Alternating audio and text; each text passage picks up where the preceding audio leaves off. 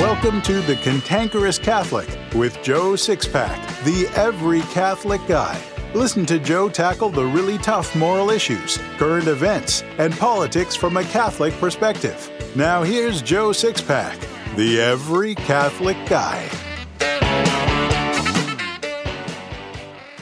Hello again, Sixpack Warriors. Welcome back to The Cantankerous Catholic, episode 205. I believe in God, the Father Almighty, creator of heaven and earth, and in Jesus Christ, his only Son, our Lord, who was conceived by the Holy Spirit, born of the Virgin Mary, suffered under Pontius Pilate, was crucified, died, and was buried. He descended into hell. On the third day he rose again from the dead. He ascended into heaven and sits at the right hand of God the Father Almighty. From thence he shall come to judge the living and the dead. I believe in the Holy Spirit, the Holy Catholic Church, the communion of saints, the forgiveness of sins, the resurrection of the body, and life everlasting. Amen. Immaculate Mary, your praises we sing. You reign now in splendor with Jesus our King. Ave, Ave, Ave Maria. Ave, Ave Maria.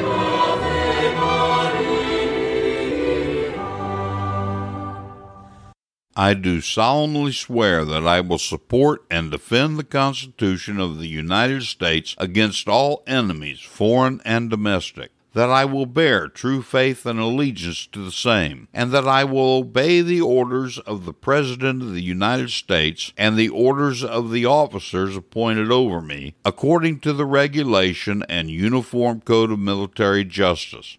So help me God.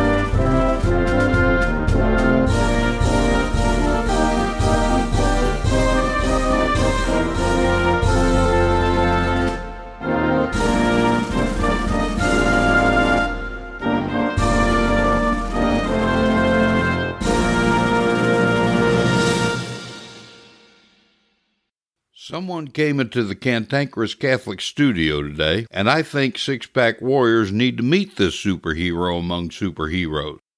The interview begins right after the commercial.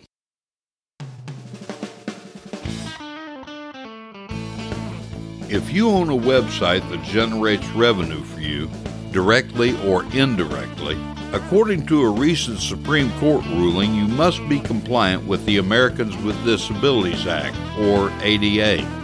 If you're not compliant, the government can fine you $50,000. Slip and fall lawyers are scouring the internet for non-compliant websites to sue on behalf of disabled clients for tens of thousands of dollars. One disabled man has filed over 800 lawsuits against non-compliant site owners. There were over 10,000 suits filed in 2020, but that number grew to 100,000 in 2022. Once they file suit against you, the government will definitely fine you, and there's no way to win against the fines or suit. You simply have to settle. Getting your website ADA compliant is very expensive. The minimum I've seen charged for this service is $4,000, but I've seen as much as $15,000. Well, I've learned how to make websites ADA compliant. If you want your website ADA compliant and avoid lawsuits and fines, as well as help finance this apostolate at the same time, for you Six-Pack Warriors, I'll only charge $1,000 for full compliance. The $4,000 minimum charged by other ADA compliance consultants will only keep you from being fined. It takes full compliance to keep you from being sued, but that costs from $11,000 to $15,000. Again, I'll do full compliance for any six-pack warrior for only $1,000 or $100 a month. Just click the link in my show notes on cantankerouscatholic.com and we'll get your site ADA compliant. Get compliant or risk lawsuits and fines. Due to the length of this episode, I'm not going to make any commentary before or after this interview. When the interview is over, we'll transition into The Sacred Heart Wins with Bishop Joseph Strickland. Six-pack warriors, guess who we had come to the Cantankerous Catholic studio? This guy is a Cape Crusader with mask and outfit as well. His name is YG Nightstorm. His last name is spelled Nyghtstorm. Okay, he's not really a superhero with a mask and cape, but he is a superhero nonetheless. What makes him a superhero? Well, YG is a triple threat to the leftists, also known as the demonic Democrats, because he's black, he's conservative, and he's Catholic. Actually, he's a quadruple threat because he's not just a Catholic, but a convinced Catholic who's an adult convert. YG, welcome to the Cantankerous Catholic, and thanks for being here. Thank you so much, brother. I am honored to be here on this show, and it's about time we were finally able to connect with each other, man. I know life has been happening, and we now in the swell at the getting close to the end of the year. But man, I tell you, man, life is good when I'm talking to you, brother. Life is good. Well, thank you, YG. I've wanted this to happen for a long time. I've had about 2 months of Mondays. So that's been the biggest reason we've delayed, but I have been looking forward to this chance to have you on the show for a while. So let's dive right in. I doubt that most of the six-pack warriors know who you are. Please tell us a bit about who you are, what you do, and what brought you into the public eye. Well, I will tell you this. All of this starts back in the year 1992. I was coming out of high school, and I was actually homeless, sleeping on the streets of Atlanta. I was beaten up, robbed, and literally urinated on, shoes and socks taken. And like most people, came from a very broken household. Dad was gone, and because I looked like dad, mom, honestly, she loved me, but she couldn't stand me because I looked just like my father, the person that she hated. So it was like hell every single day. And it was actually safer for me to be out on the streets than at home with mom. And I know a lot of people feel that way sometimes when they're leaving home and they have, some contentious issues with parents, especially parents who are at war with each other and they bring the children into it. But yeah, I was out there homeless, man, and I hated God, man. I felt that I was slighted. I felt like God had abandoned me. I felt like, because my dad wasn't around, even though he was a veteran, served in the military bravely, he could save everybody else but his own kid. I didn't get that love and nurturing from my mom. Being homeless, I was also sexually assaulted by a Catholic man in 1985 when I was 11 years old. So I just hated everything about faith, everything about religion, everything about structure, everything. But right when I was about to give up on life, because I said, God, I hate myself and just going to end up killing myself. If there's something that you need from me, you need to show up and do something. Let me know that I have some kind of worth, some kind of value with you. And right when I was about to give up, and I know this sounds cliche, but it is what it is, this white Rolls Royce pulls up next to me. And it was an old man, old white guy, maybe 70 years old, all of 5'3" and nothing, gets out this car and walks up to me. Didn't care what my skin color was, didn't care. He just said, "You all right?" I said, "No." He said, "Well, I want to let you know we got a lot in common." I said, "What the hell we got in common? You are rich, you are white, you are driving a $500,000 Rolls Royce. The tires on that car cost $30,000 a piece. I know all about it because I know cars. But I'm black, I'm broke, I'm busted, I'm homeless. I mean, what do we have in common?" And he said way back in the day, 40 to 50 years prior to that, he lived in Chicago and he was homeless, got kicked out of his mother's house. And a black man in a Studebaker pulls up next to him, gets out the car, walks over to him, prays over him, and says, God loves you. Now go forth and make a difference. Now, fast forward back to 1992. Now it's me on the street, and he's over me, and he sees that my socks were taken. He takes off his pair of Argyle socks that he had on his feet, slid them on my feet, prayed over me, and he said, as sure as these socks cover your feet, God's going to cover your life. Now go forth and make a difference. And that point in my life changed everything about how I saw the world, how I saw the country, how I looked at race relations, that, about all this racism stuff that was going on because the Rodney King riots that happened, a little bit previously to that. It showed me that God loved me. And God doesn't care about skin color. And people who love God and honestly love this country really don't care about skin color either. This is about the faith. This is about walk. This is about service. And this is about taking care of people and standing for folks and being the voice of others who cannot speak. And that's how my whole career got launched. I got into security, protecting people, doing extractions overseas, working side by side with special forces, helping people get out of sex trafficking, helping single moms whose families have been targeted by gangs to be killed because the children saw crime and the gangs were trying to kill them, getting them to safety. And overall, brother, standing for the faith. And it ignited me. And I haven't looked back since. And all the congressional stuff will come a little bit later. But that's me in a nutshell, bro. Okay. I don't soft soap anything on my show. Wasn't it a priest who abused you when you were a kid? Well, I didn't know exactly if it was a priest or not. It could have been a priest. It could have been a deacon. I just knew it was somebody in Catholic leadership that did it. And basically, he told me that, not to tell anyone. And if I told anyone, that God would dispatch angels to kill me and my mom in our sleep, wherever we are in the world. And I trusted him, because this was a camp.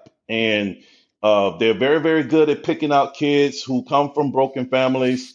He knew that my dad wasn't around. He was very, very good at teaching us how to canoe, teaching us how to survive in the wilderness, building our confidence up, and then building our trust for him up. And then on the last day of camp, that's when he took advantage of me and took my power away from me. And at that point, from that age all the way up to 18, living on the streets, I hated the Catholic Church. I hated everything about God, but I'm so glad that God is the way he is, that he was able to send some people to help rearrange my thinking. Wow. Predators, nobody sinks any lower than they do. To tell you that an angel is going to come and kill your mother, that's, I'm speechless. I worked in prison apostolate for 25 years. I thought I'd heard it all, but that one, wow. YG, what possessed you to go into politics? Well, because of my upbringing and me not having anything and not having a voice, I really didn't want to go into politics because I know how crazy it is, how corrupt it is. And when I was working in DC at the end of 2019 and 2020, and God said, "Hey, I want you to run for Congress." And I'm like, "What?" Like, why in the world would you want me to do that? For one, I'm not a multimillionaire. I'm a dude that came from the streets, man. And I did well for myself, but I wasn't a multimillionaire. I couldn't afford that. I'm like, and I don't have connections in that world like that. And I honestly don't like taking money from corrupt people. So, God, why you want me to run for Congress? I mean, these people are awful. They're maddening. They take advantage of black people, of brown people, of blue collar people. They take advantage of average citizens who just want to have a better life. These people are cruel. They destroy small businesses. They destroy communities. They destroy veterans who tell the truth. Why do you want me to do that? He said, that's exactly why I want you to run for Congress. to go against these people and fight these people, and to speak my word and to give the message that it's America, it's time to return back home to God. And instead of looking at things in emotions or opinions, to fall back for true believers, to fall back to what the scriptures say.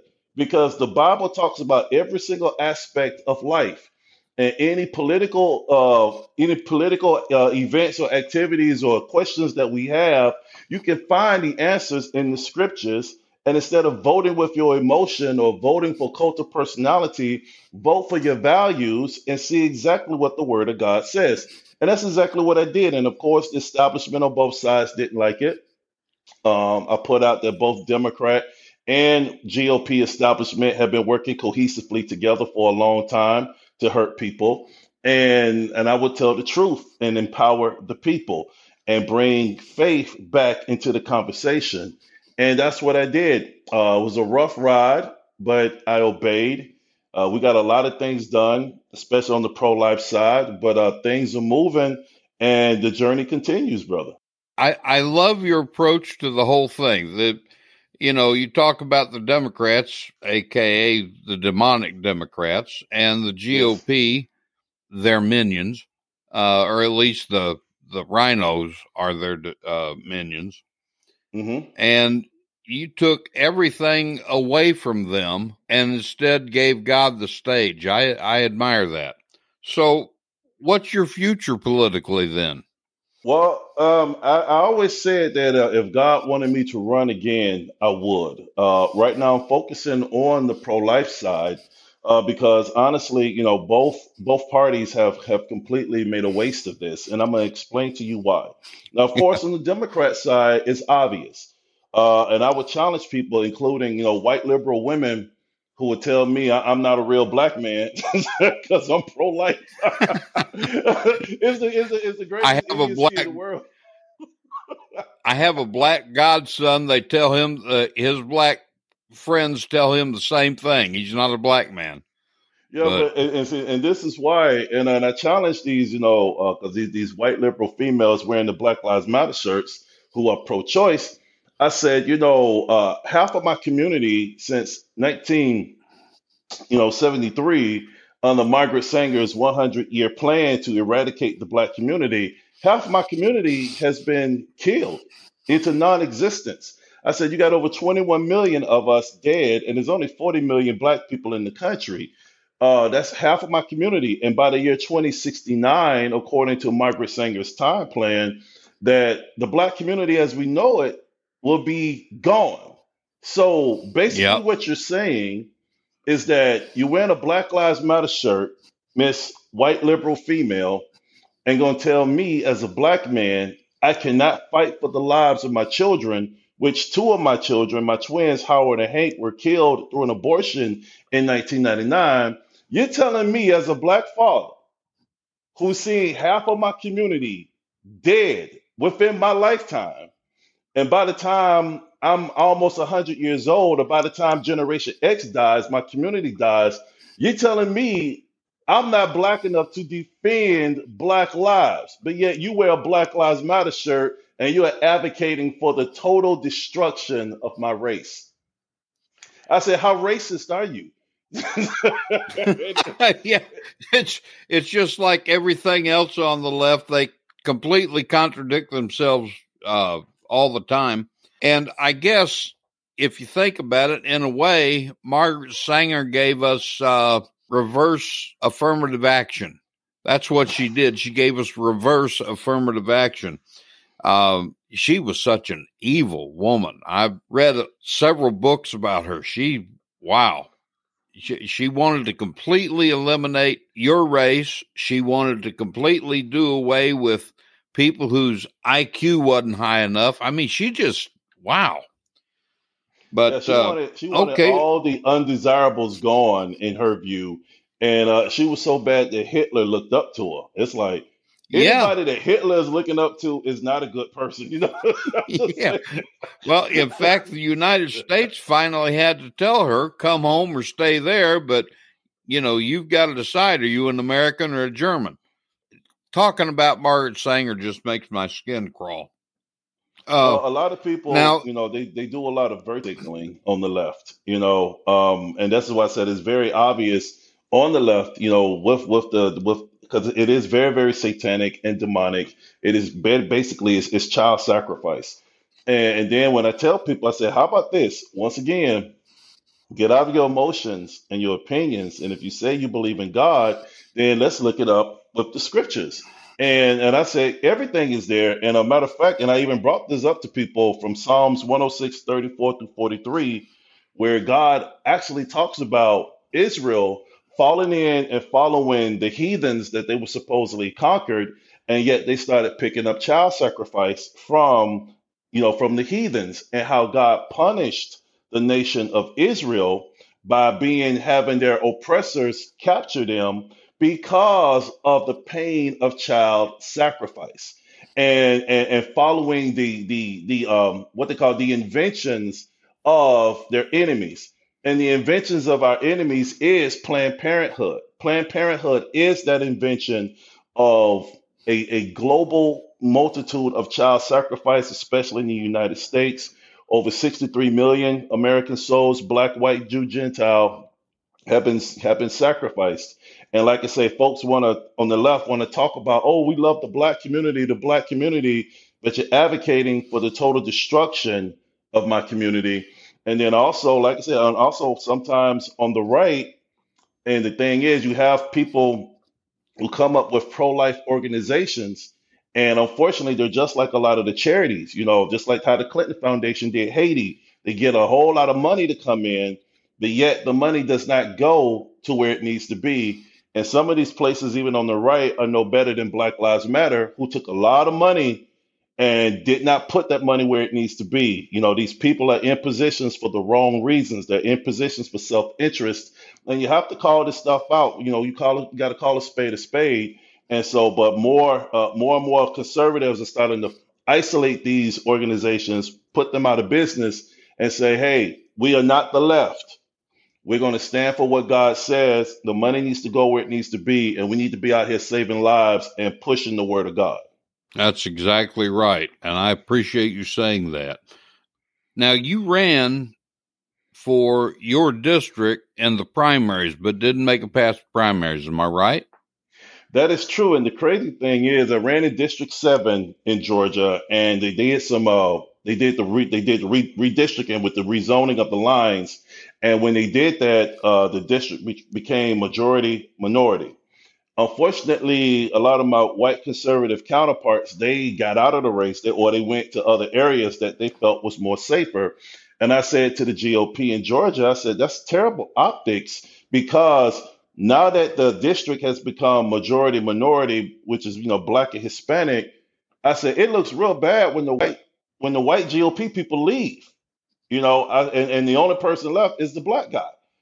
So the optics of that, when the Democrats say that the GOP is racist, you are giving credence to that by leaving. That's So right. they, and you're saying that these minority votes aren't worth your time. Okay, and you're just gonna go back out to the country clubs. I said, I understand all that, but the optics is terrible. So for 8 months, I ran basically on my own in the community centers, in the schools, in the churches, in people's houses, breaking bread with them. Sometimes, up to 5 to 10 to 12 families at a time in a house, talking about the issues. You didn't have to agree with me politically, because I'm running to be the public servant to represent you. I need to know what's going on in your community, what's going on in your neighborhood, what's going on in your school, what's going on in your church. Now let's figure out where it went wrong. And every time I talk to them, I say, who's been in command of the community for the last 20, 30, 40, 50 years? And they all say, okay, well, the Democrats were. I said, well, it's time for new management now. Because if you continue to allow them to have power, and the only thing that's happened is that you've made them very, very wealthy and powerful, but meanwhile the community continues to suffer, then it's time for new management. And now let me explain why you need new management and how we can fix these issues with CRT, how we can fix these issues with the economy, how we can fix these issues with inflation, how we can fix these issues with joblessness, and about your nuclear family being destroyed, and how the nuclear family is actually the key to your finances on actually coming up out of these particular situations. So, but knowing how politics works, because I would not capitulate to what some of these folks in the GOP wanted me to do. They wanted me to give up my faith, stop talking about God so much, They wanted me to stop being pro-life, stop talking about being pro-life. It's a non-issue. We're not even going to think about that. And let's just talk about everything else. I said, how are you going to tell me to stop talking about being pro-life when two of my children were killed through abortion, when half of my community is being killed, when 63 million Americans have been killed? How are you going to back away from that and tell me to stop? I said, no, I'm not going to do it. I'm going to keep going.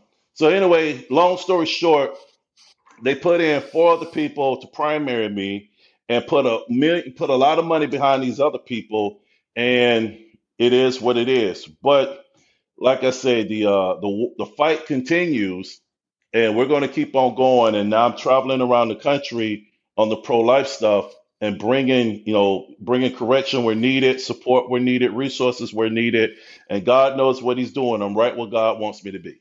I've lived under every president, obviously, since Eisenhower, and I think Donald Trump has been the best president in my lifetime. Amen. Did you have his endorsement? Well, he knew of me because of my godmother, Dr. Alveda King. Okay. But Trump kind of stayed away from Georgia because of the rift he had with Brian Kemp, who was running for governor in Georgia.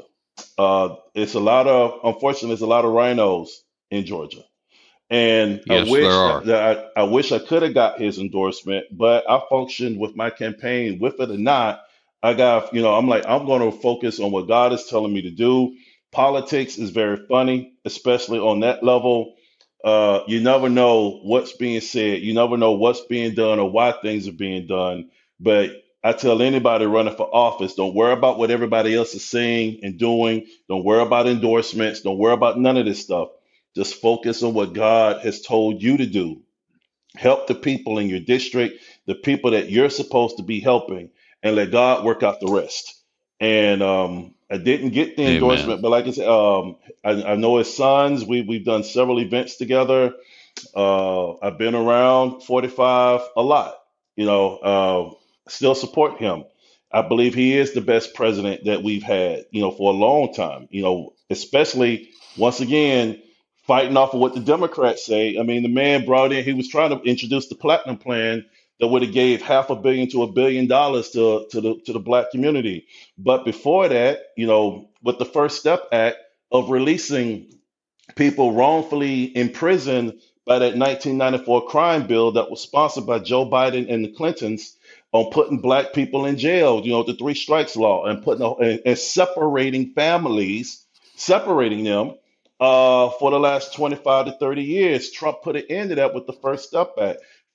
Trump gave millions of dollars to historically black colleges and universities where they could be solvent for over a decade. Under Obama, they had to go each year begging for scraps. Under Trump, he just wrote a big check and said, here you go, continue to educate and grow and do the things you need to do without limits. He did a lot of things. I mean, we had the best economy. The taxes were low. Small businesses was flourishing. People from all walks of life, whether you hated the man or not, life was much better under Trump. Absolutely. And it was better also for the mainstream media who hates Trump because they made him the bad guy and they was able to make millions of dollars off of that. But then when Trump left, everything crashed, including the mainstream media. Yeah, it absolutely did.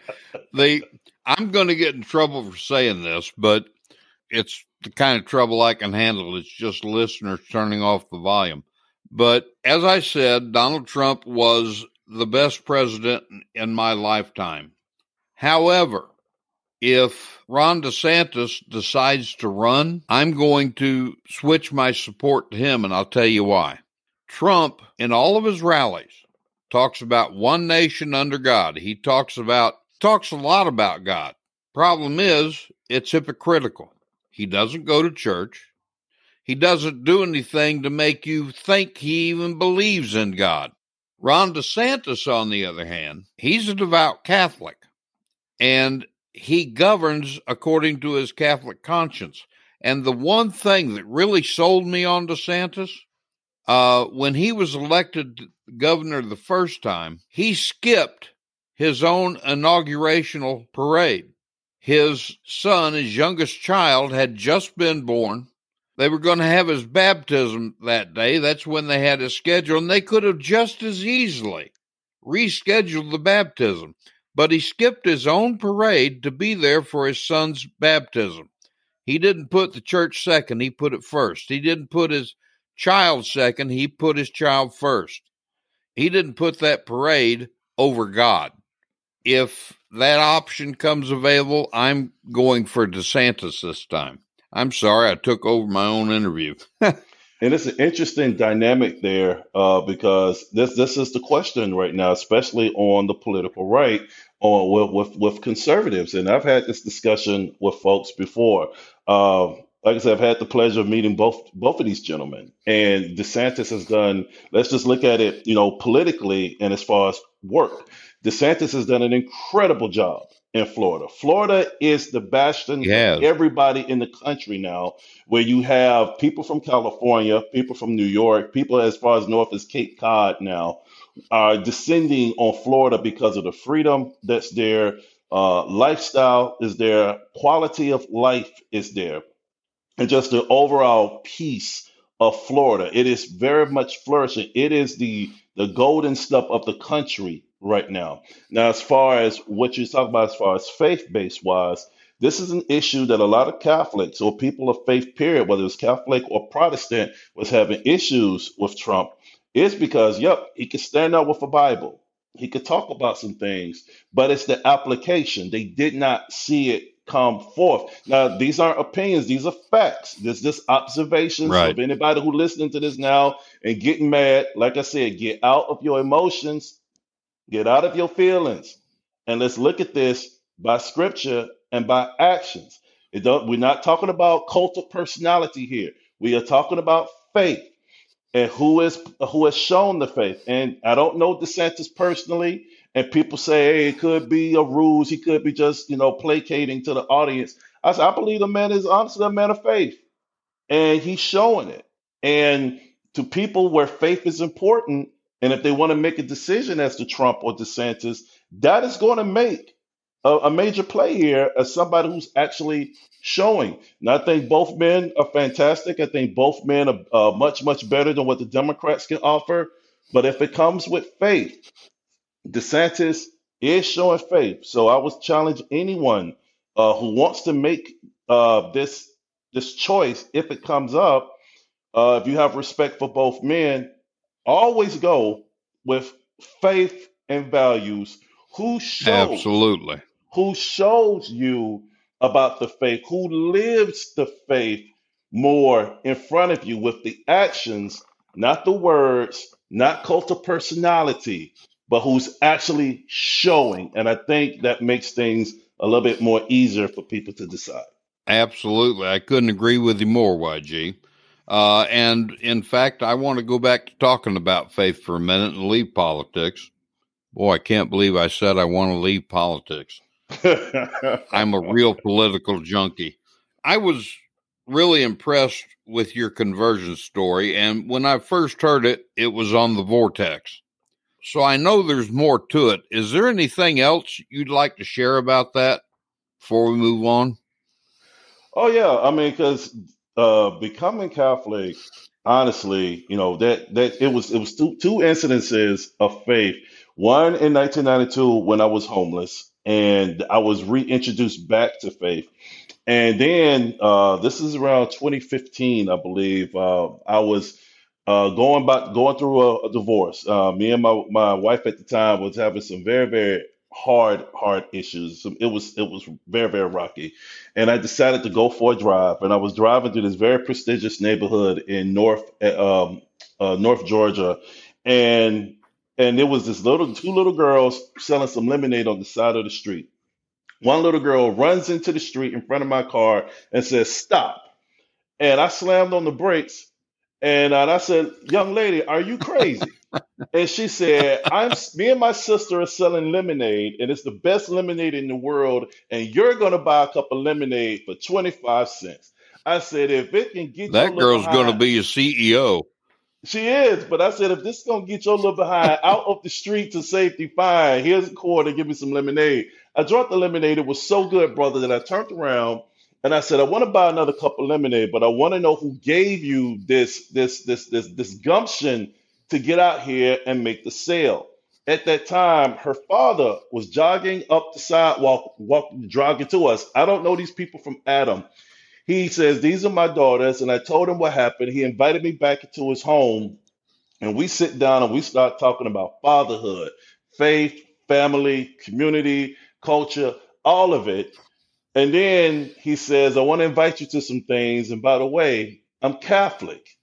Now, remember, all the way up to this point, I have hated Catholics. Okay, from what happened to me as a kid, even though I was a Baptist preacher going across the country with a national ministry, I still hated Catholics. I wanted to burn down every Catholic church I saw. That's how I felt about it. But now I'm in the home of this Catholic gentleman who, let's be real, at that time you had Michael Brown case that was going that had Michael Brown had just been killed.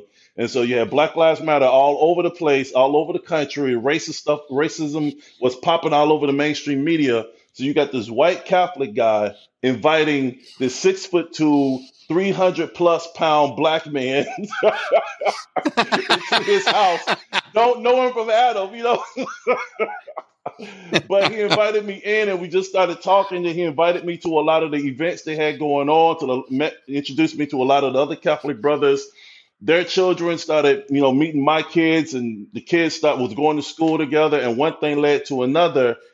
And God says, "I want you to become Catholic." And this is the reason why. He said, "My church has been under attack for a long time.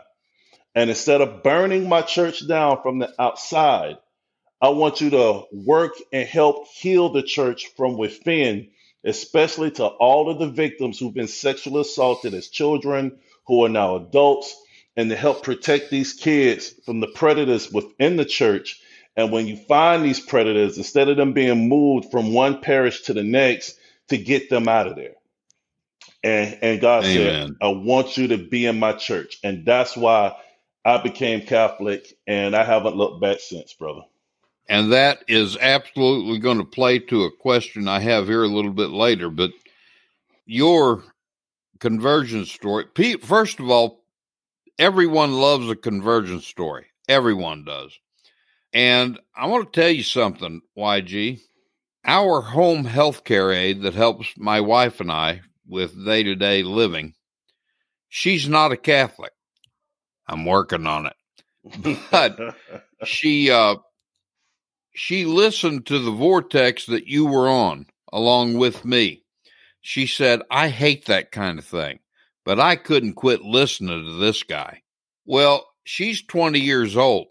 My audience is 61% Catholic men between the ages of 18 and 34, which is, of course, the sweet spot in the demographic for a Catholic apostolate. And so I knew after she said what she said, because she's 20 going on 35, and she's loaded with common sense, a lot more than me. And so I just knew that I had to have you on this show to talk about our faith. And I really appreciate you doing that. I tell six-pack warriors all the time that it takes 3 things to get to heaven: avoid sin, try your level best to become a saint, and share the faith. Avoiding sin, Jesus talked about all throughout the gospel. Try your level best to become a saint, right out of Matthew 5:48, Sermon on the Mount. Sharing the faith, that's right out of the Great Commission. We're all obligated to do those 3 things. Now, I know you know this. You maybe have never articulated it, or at least publicly anyway. But how would you explain that to other people, what I just said? These are the very fundamentals of life itself, and to live life abundantly. I'll break it down like this, man. I'm like, look, we tend to choose to make choices for ourselves, once again, based on our emotions, our opinions, and how we feel. The road of emotions are fleeting. Emotions come and they go. Emotions betray you. Emotions will have you doing actions that you will regret for the rest of your life long after the emotion is gone. Opinions betray you because the older you get or the more experience you get, the more your opinion may change on things. But what's always lasting and forever is the word of God. And obedience is better than sacrifice. Obeying him will guarantee you a life more abundantly. It'll keep you out of unnecessary drama and headaches, and you will take that proverbial foot out of your backside more if you just listen to our Father. I'm just saying, it's just like you just got to listen to Dad. We tend to think we know everything, even as adults, but it goes back to when we were kids. When your father sits you down and say, "Hey, I done been there, done that." Well, Dad, the world is different now. Not so much. I'm telling you, but you get on out here, you go out here, the world gonna kick your butt, and when you come back, we're gonna have a different conversation, and you have a greater appreciation. And a lot of us are in hell right now because it's self-imposed hell. We choose Amen. not to follow the blueprint. We choose not to follow what you were saying. Okay, it's hard to do at times, but it's even harder when you have to go through hell to get back to where you need to be. So how about we just follow the blueprint? Yes, it's harder. The road and path is narrower, but the rewards are so much better. The rewards are long lasting instead of short, fleeting, and destructive. Absolutely. You mentioned your father told you when you come back, we'll have a different conversation. When I was 16, I thought my father was the most ignorant human being on the face of the planet. 20 years later, I was amazed how much smarter he was. I guess we've all heard that said one way or another about everyone. I have 7 adult children, okay? And I told all of them the same thing that, my parents would tell me and older people would tell me. We'll get into it, when they hit a certain age, well, Dad, this, that. I'm like, all right, well, since you grown and you want to talk to me this way and this, that, everything to go on out here in this world, I just pray for your safety. I pray that you don't make mistakes that's going to end up hurting you too bad. But when you come back and talk to me, it's going to be a completely different conversation. And every child, and I'm going through this now with my 22-year-old. We had some issues and some words a few years ago, but just like her older siblings, you have to learn the ways of the world. And when she comes back, we're going to have a different conversation. But it's up to us as the parents to continue to leave those doors open, just like God does for us. Allow God to work on our children. Allow God to work on us to bring the healing necessary that we have. So when the babies come back, because the words say the children will come back to their father. Teach them and lead them the right way, and the babies will come back. So when they come back, we are ready to receive, and we are in a better position of grace and humbleness to receive them back, just like, the prodigal son's dad did with him. So this Amen. thing works on both sides. All of us are young and we leave because we know everything, and then we all have to return. And now that we're the adults and we're the parents, we got to have enough humbleness and grace and mercy to be a proper vessel so when our children return, they don't regret it returning back. Amen. Being a dad never ends, does it? Never, brother. I had 4. You never quit being concerned. You never quit worrying over them. You never quit. The biggest problem most fathers of adult children have is learning how to bite their tongue. That's because you got to let the kid make his own mistakes. Woo! But yeah, Mm. I know what you Woo! mean. That's the hard part right there. Listen, Bite your tongue. oh, I know. Yeah. I began evangelizing even when I was a catechumen, and that was nearly 35 years ago. I spent the first 25 years evangelizing non-Catholics to bring them into the church. Made over 200 converts and one-on-one face-to-face things. 84 of them are my godchildren. Wow. But 10 years ago, it occurred to me that actually it was God who about pounded it into my head. But I decided the evangelization had to shift. Now, so far as sharing the Catholic faith, then, my question to you is, do you think the single group of people who most need evangelization in the world is Catholic, and why? Well, one thing I've experienced and one thing I've been hearing everywhere I go, especially with dealing with the church, is that we need to evangelize. We need to get out there. We need to have more energy. Unfortunately, a lot of folks on the Catholic side, what has been told to me, not my words, but theirs, old, stale, and boring. No energy, special cradle Catholics. Um, they've grown up with this, they've had it all of their life, they know nothing different. The reason why the convert has so much energy, fire, and passion is because we did not grow up with this. And it's like, Right. wow, it's like the proverbial being homeless and having nothing to now all of a sudden you standing in front of a mansion with 800 refrigerators full of food. I mean, it's like, wow, you guys got this, and you guys are walking around. Oh, it's nothing to eat around here. I don't feel like eating that. It's like, are you stupid? Are you crazy? It's like, are you serious? Because they've had it all of their lives. No disrespect to anyone, but that's how we as converts look at sometimes as cradle Catholics who've had the Eucharist all of their lives, who've had this. You're able, especially being an old Baptist preacher, there were so many holes that I saw on the Protestant side of faith that the Protestants could not answer. And once again, no disrespect to anyone that's listening to this who's Protestant, Presbyterian, Methodist, Baptist, Episcopalian, AME. I'm just honestly talking about my experience.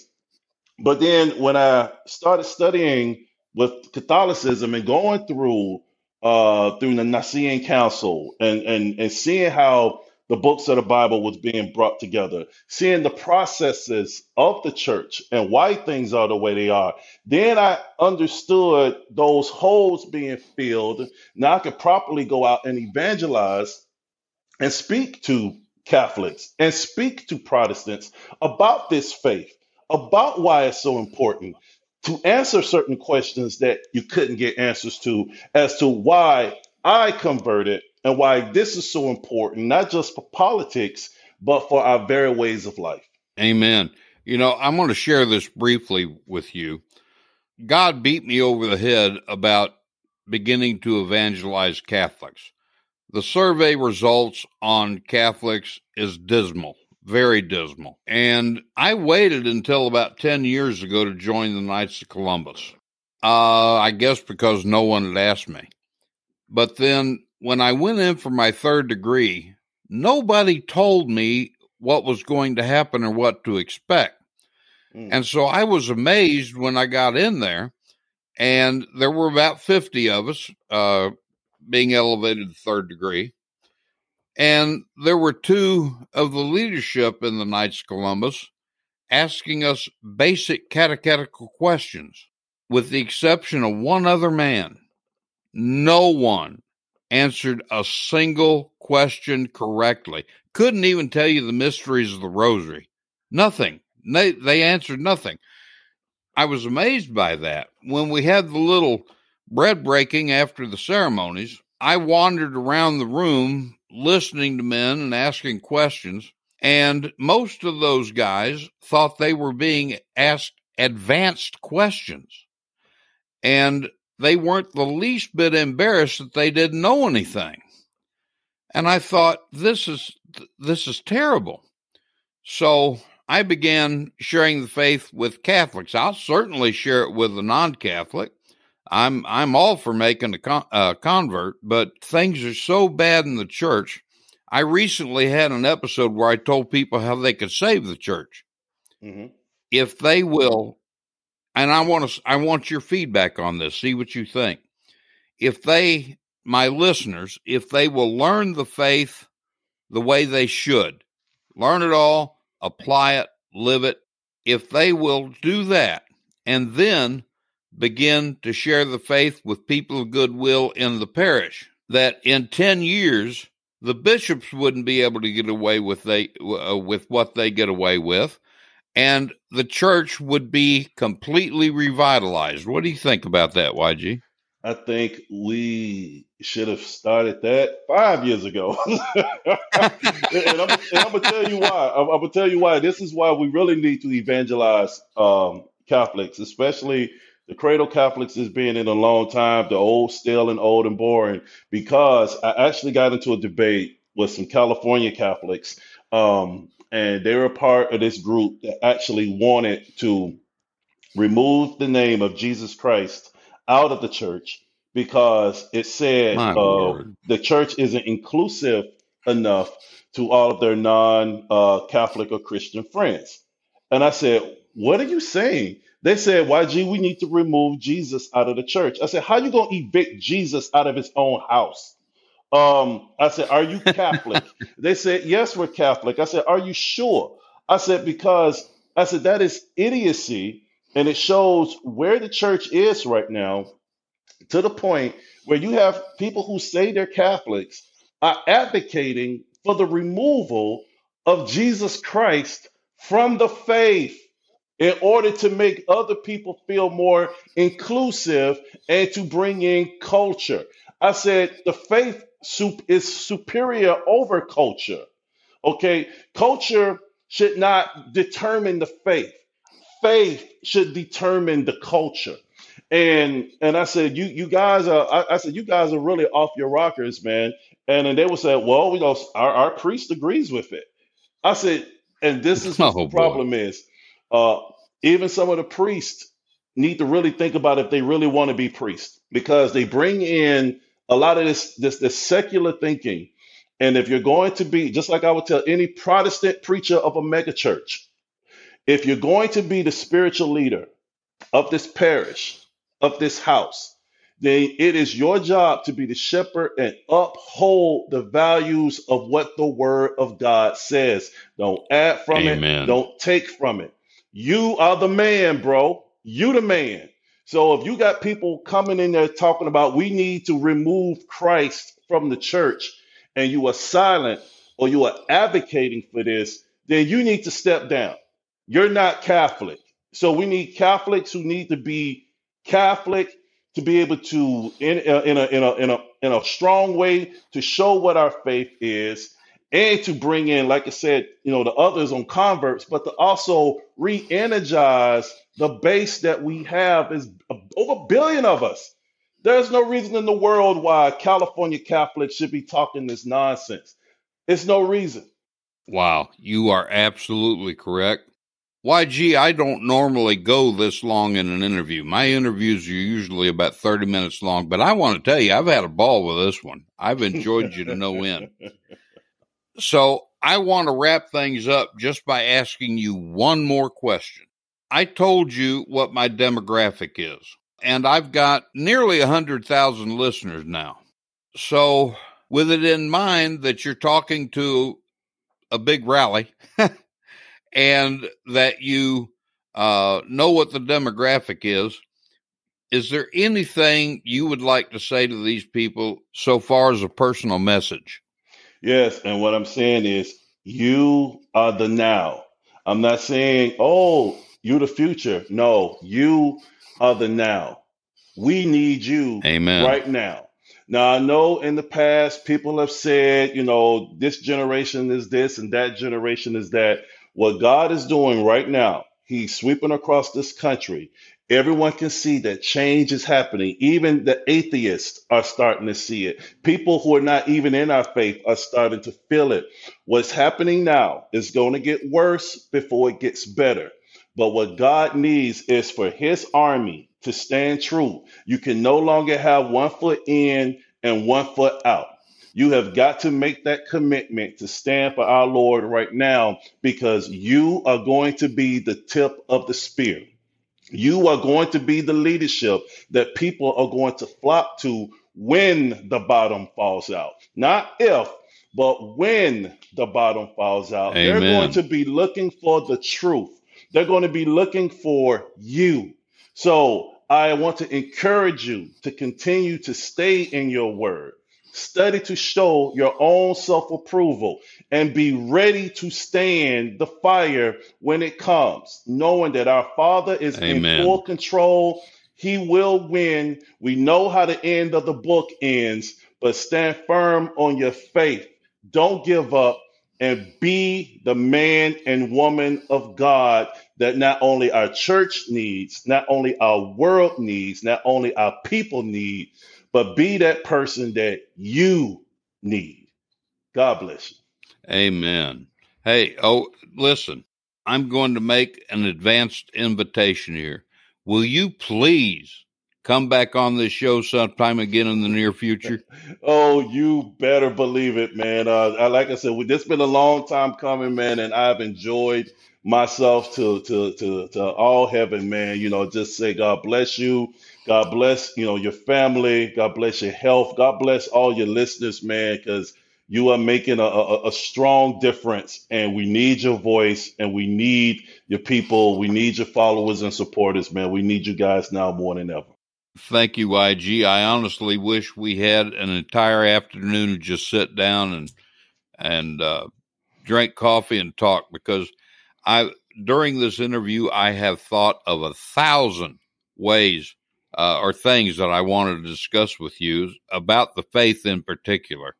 Nobody talks to me for more than 2 or 3 minutes before the subject always turns to the faith anyway. So I just live it. It's part of me.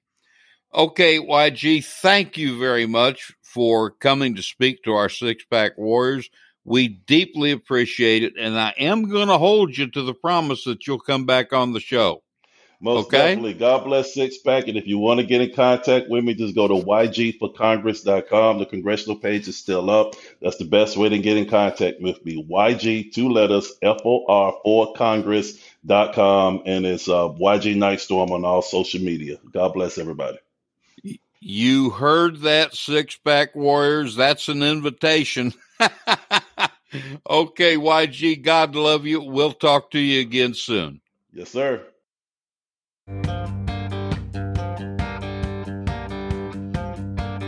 Are you a doctor, dentist, or other professional? Do you own a local business or e-commerce store? Do you have a website? Is your website compliant with the Americans with Disabilities Act, or ADA? If not, then you're open to a $50,000 fine from the government and lawsuits from slip and fall lawyers who want to clean out your bank account. One disabled man has thus far sued over 800 website owners. It's a legitimate scam for him and his lawyers because you can't win. If you get sued, the only thing you can do is settle. Local digital agencies charge $4,000 for minimum compliance that will protect you from fines, and $11,000 to $15,000 for full compliance that will keep you from being sued. Well, I've learned how to make websites ADA compliant, and I'll make Six Pack Warrior sites fully compliant for only $1,000 or $100 a month. Anyone else besides Six Pack Warriors will pay the going rate. Save yourself from fines and lawsuits, as well as support this apostolate, by clicking on the link in my show notes at cantankerouscatholic.com to reach out to me now. It's time for the Sacred Heart Wins with Bishop Joseph Strickland. Each week, His Excellency answers your toughest questions about the Catholic faith, the problems in the Church, spiritual questions, catechetical topics, or anything else you want to know. If you have a question, just email it to joe@cantankerouscatholic.com. Now here's Bishop Strickland and Joe Sixpack, the Every Catholic Guy. Hello, Six Packers, and welcome back to the Sacred Heart Wins with Bishop Joseph Strickland of Tyler, Texas. How are you today, Excellency? Good, Joe. How are you? Okay, I'm just as fine as I can be. Fine as frog hairs, I think my mother used to say.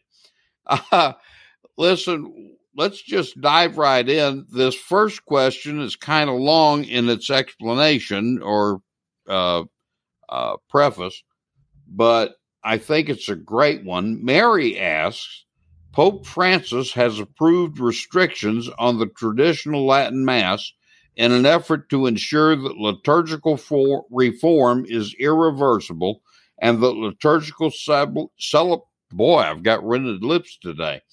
That liturgical celebrations adhere to the changes made after the Second Vatican Council.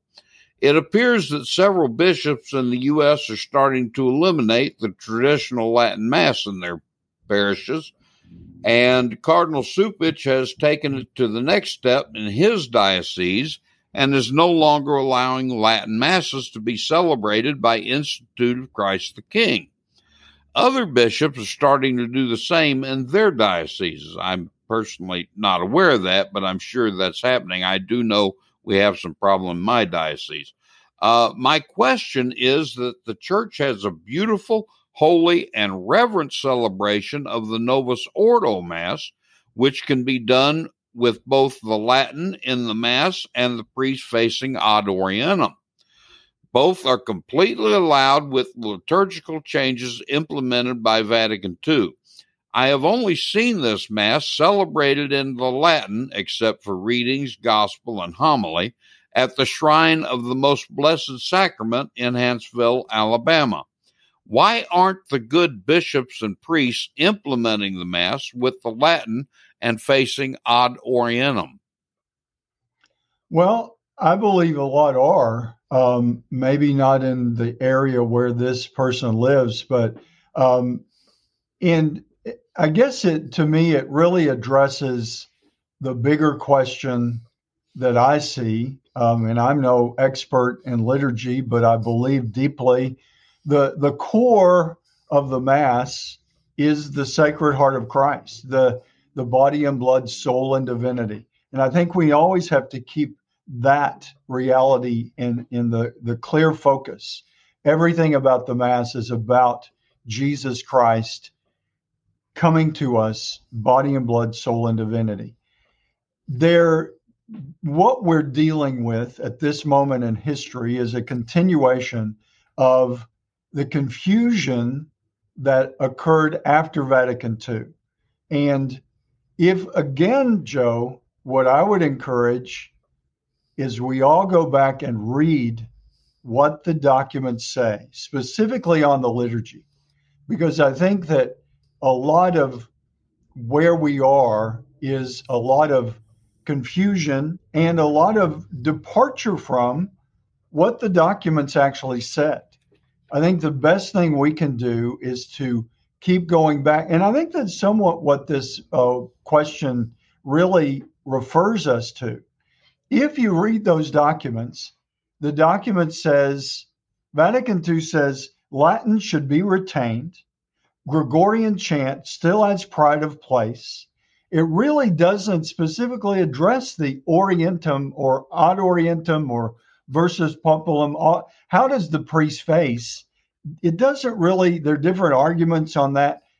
The best I can see, it doesn't really say turn around. But so I think going back to those root documents is the best way. And that's what I've tried to do here in this diocese, is to say, let's celebrate the Novus Ordo according to what the documents actually speak about.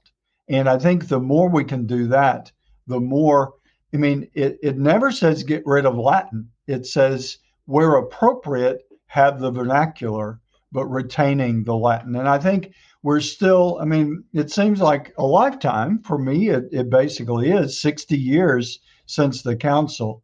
But in terms of ecclesiastical history, that's just yesterday. And I think we're still in this turmoil of figuring out what this valid council, the Second Vatican Council, said about the liturgy. And probably 100 years from now, they'll still be fine-tuning and reforming things. But I think going back to what did the council say? And some of the documents of like the USCCB after that departed from and went down very specific paths that I think we need to reconsider, like placement of the tabernacle and those kinds of things that really, I mean, I think we can look back historically, a lot of the things of actual practice diminished the Eucharistic faith of the people. The reason we're in this place where so many Catholics are not so sure that it's the body and blood, soul, and divinity of Jesus Christ is I think they've been taught. They've learned that the more casual approach, the less sacred approach, the less reverent approach has taught people, oh, this isn't any big deal. It's the biggest deal ever because the Son of God is there with us. And that's what we need to emphasize, whatever form the liturgy takes. So my answer is go back to the documents, all of us, not just the priests and the bishops, but all of us who believe and listen and read, what does this document actually say? And to encourage that we all sort of reset back to, what did the document say? Certainly retaining Latin, it's there in black and white. Retaining a sacred approach, the use of Gregorian chant. I think a lot of those elements can make the Novus Ordo very sacred and very Christ-focused, very God-focused, the way it should be, the way the liturgy is meant to be. Amen. I have a copy of the Germ over here, the most recent edition. Oh, for those of you who don't know what Germ means, that's General Instruction of the Roman Missal. It's just called Germ for short. I've read the Germ. I haven't studied it deeply. I'm embarrassed to say I simply haven't had time, but I do know how the Mass is supposed to go, and I do know what I see when I attend Mass. And those are two different things. I have seen only one. I've only been present at Masses of one priest who celebrates the Mass exactly the way the Germ calls for, and that's Raymond Leo Cardinal Burke. The Germ does promote Ad Orientem. It does promote the Latin. In fact, Mary, what you described at Hanceville, and I always wanted to go there, by the way, but what you described at Hanceville is exactly what the Germ calls for. And I think it is important if your question is, why aren't good bishops and priests doing this? Well, maybe it's up to you to make sure or to try to get them to do so. Read and study the Germ as well as what Vatican II had to say about the liturgy. And then talk to your bishop. Talk to him respectfully. I personally don't know of a bishop in this country who won't at least listen to you and give some weight to what you have to say if you know what you're talking about. No bishop wants to waste time with silly emotional arguments. But if you've got the Germ backing you up and you've got Vatican II backing you up, then he's going to listen. He's going to listen. Wouldn't you agree with that, Excellency? Yes. Okay. So let's move on to what I hope we answered that for you well, Mary. That's to me, that's a real important question. Deb asks, why does the Catholic Church only allow a marriage ceremony and not a Mass to be said at the marriage of a Catholic and a baptized non-Catholic? This seems to give the impression to the non-Catholic that they're not welcome, not good enough. Well, a bishop can give permission for a Mass with a non-Catholic. It's a different matter if they're not baptized, but for a non-Catholic, that permission can be granted. I was unaware of that. I didn't know that. What I was taught, Deb, is the reason is communion is distributed at Mass, obviously. And obviously, a non-Catholic can't receive the Holy Eucharist. And that was the explanation I was given when I was learning. I didn't know a bishop could give permission for that. Yeah, well, we're in a very non-Catholic, most of the weddings I've had are Catholic and a non-Catholic.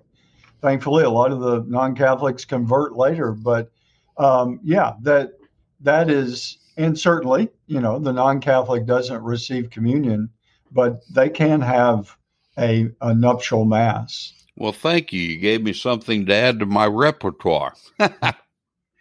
Anonymous asks, I have attended a not-so-local parish for a few years now. The pastor is a good priest. The Novus Ordo liturgy is done fairly reverently, and he has some good homilies. However, there are a few things that occur during the offering of the Holy Mass that I question. One of them pertains to the creed during Sunday Mass. Is the priest allowed to use the Apostles' Creed, or must the Nicene Creed be used? Yeah, both are in the missal and are both are can be used. I think they're, I'd have to review specifically. There may be times when one or the other is specified, but both are in the missal and can be used for the profession of faith. But I remember a few years back, the trend was for some to leave out the creed because, it makes things longer, or we don't need to do that every week. That's part of the Mass, is the profession of faith on Sunday or other days where it's specified. And that'll tell you in the missal, the creed is to be prayed at this Mass, as the same with the Gloria. All of that instruction, like you're saying with the germ, and even in the specific day that you're celebrating, the instructions are there, and we need to follow the instructions. Amen. If I'm not mistaken, I think in most places the Apostles' Creed is used mostly for children's masses. Is that correct, Excellency? I've seen that, but I don't see that necessarily as, I don't think that's specified anyway, anywhere. I guess it's a little shorter, so maybe that's it.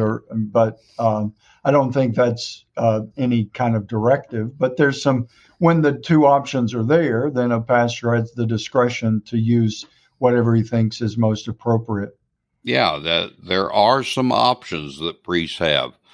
For example, the sign of peace is an optional part of the Mass, and I've seen a number of priests leave it out because of the abuses that the people have during the sign of peace, when, after all, Jesus is already on the altar.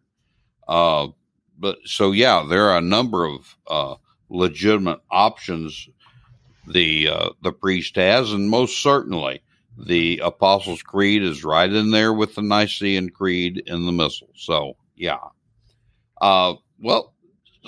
Six-Pack Warriors, that's it for this week.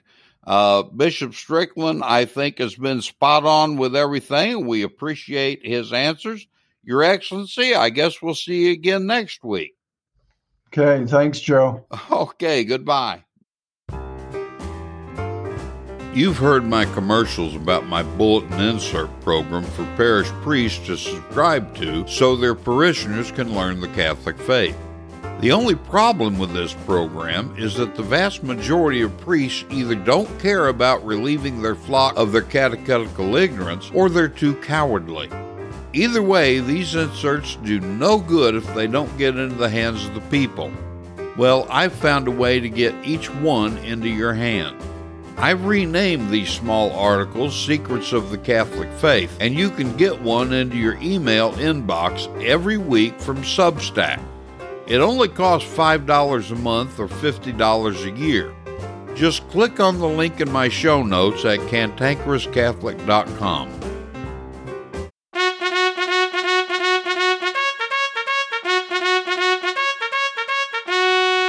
I am hard, but I am fair. It's time for the Catholic Boot Camp with your drill sergeant, Joe Sixpack, the Every Catholic Guy.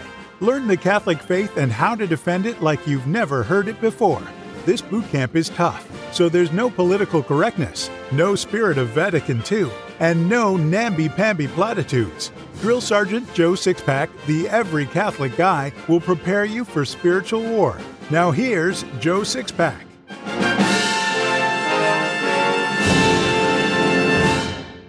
conscience is a two-edged sword. On the one hand, our conscience condemns us for all we do that's sinful. On the other hand, it also condemns us for all the things we fail to do that we know we should have done. As I get closer to home, my way of saying I'm an old man, I'm becoming more and more aware of what it is to be guilty of having failed to do the things I knew I was supposed to do. I'm also becoming more and more aware of the horror of sin, mortal or venial. That said, and in light of the advancing moral decay of our culture and society, I feel obligated to talk to you like a Dutch uncle, or as one six-pack warrior calls me, Uncle Joe. The title of this piece, Do You Really Believe in God?, asks a very serious question. I really want to know the answer. Obviously, I can't learn the answer from all of you unless you email me. So I'm asking you to be honest with yourselves as you listen to this and answer the question, do you believe in God? The first commandment says, I, the Lord, am your God. You shall have no other gods besides me. I think the vast majority of us would say that we do indeed only worship the one true God in heaven, existing in three persons. But among all of us who would say that, strictly speaking, it's not true. Not true at all. Do any of you sin? If the answer to that one is yes, then you do put other gods ahead of the triune God of the universe. You're guilty of worshiping other gods. That includes me. We're all endowed by God with a free will and sufficient intellect to make the right choices. These attributes of the human soul are reflections of God, so this is why we can legitimately say we're created in His image and likeness. So when we choose sin, and it doesn't matter how tiny that sin is, we choose that thing, thought, action, or whatever to displace God at that particular moment. In other words, like it or not, every time we sin, we're telling God that we prefer to worship something else over Him. Every sin has eternal implications. Why? Well, the one being offended by our sin is God, and He's eternal. So our offense against an infinite God is an infinite offense. Let's try to drive this home in a way that should make perfect sense to you. As the Church has taught for 2,000 years, and all non-Catholic Christianity agrees, Jesus Christ is the second person of God. And as God, Jesus could see all human history, from the creation of man to the end of time, from His cross. Now let's picture a scene at the foot of the cross. We see Jesus hanging on the cross, naked and horribly wounded. We also see Mary, John the Apostle, and the other women mentioned in Scripture. We can hear the jeers of those who mock Him. We can see the soldiers casting lots for His final piece of clothing at the foot of the cross. Jesus is already suffering immensely. But now imagine that you have decided to join in the festivities. You walk up to the cross and spit on Him, throw rocks at Him, curse Him, beat Him on His sacred body with a timber, and even throw animal dung on Him. Joe, you must be insane. I'd never do that, you say. I'm not insane, though. You do that every time you commit a sin. You spit on Him when you sin. You throw rocks at Him when you sin. You curse Him when you sin. You beat Him with a timber when you sin. You go so far as to throw animal dung on Him when you sin. What I've just said is absolute truth, an inconvenient truth, a truth none of us likes to hear, but a truth nonetheless.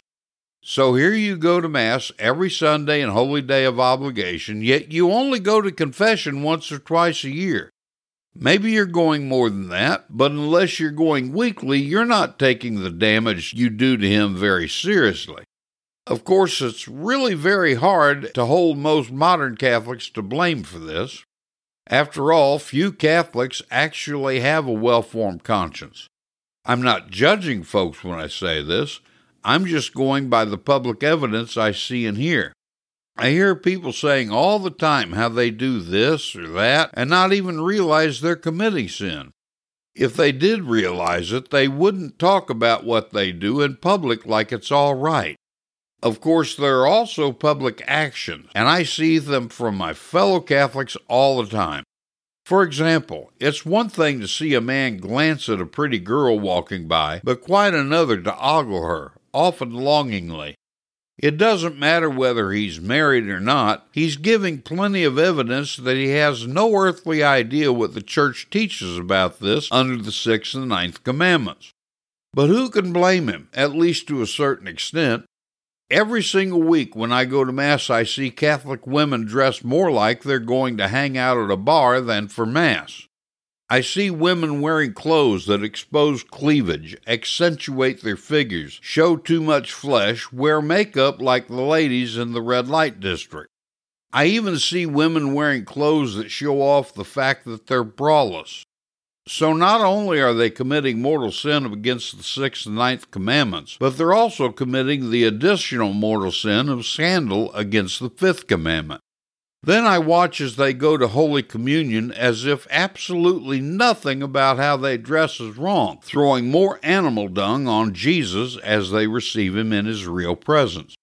Yeah, I know, I've heard all the justifications for why you men and women do the things I've talked about here. And that's just what they are, justifications. I've got news for you, though. Those justifications won't work when you stand before Almighty God for your particular judgment when you die. He will simply say, "Go to hell." He won't be using our vulgar vernacular, but rather handing down your eternal sentence. Don't fool yourself by thinking that you have all sorts of time, that you won't die anytime soon. My oldest son, a mere 37 years old and in seemingly perfect health, laid down to sleep one night and never woke up again. It can happen to any of us, and it will happen to all of us. You may not live to finish listening to this boot camp. I might not finish do it. You might want to sit down for this one. I'm going to stop asking you for gifts to support this show and begin asking you to help me get more listeners to the Cantankerous Catholic. It won't cost you anything except a few minutes of your time.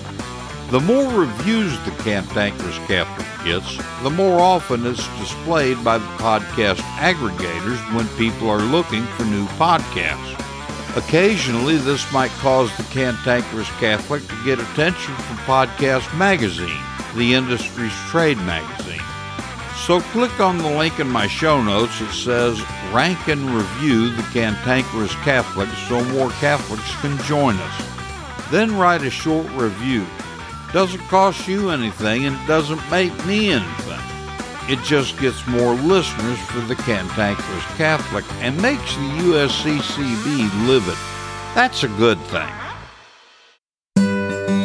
The Catholic Church is 2,000 years old.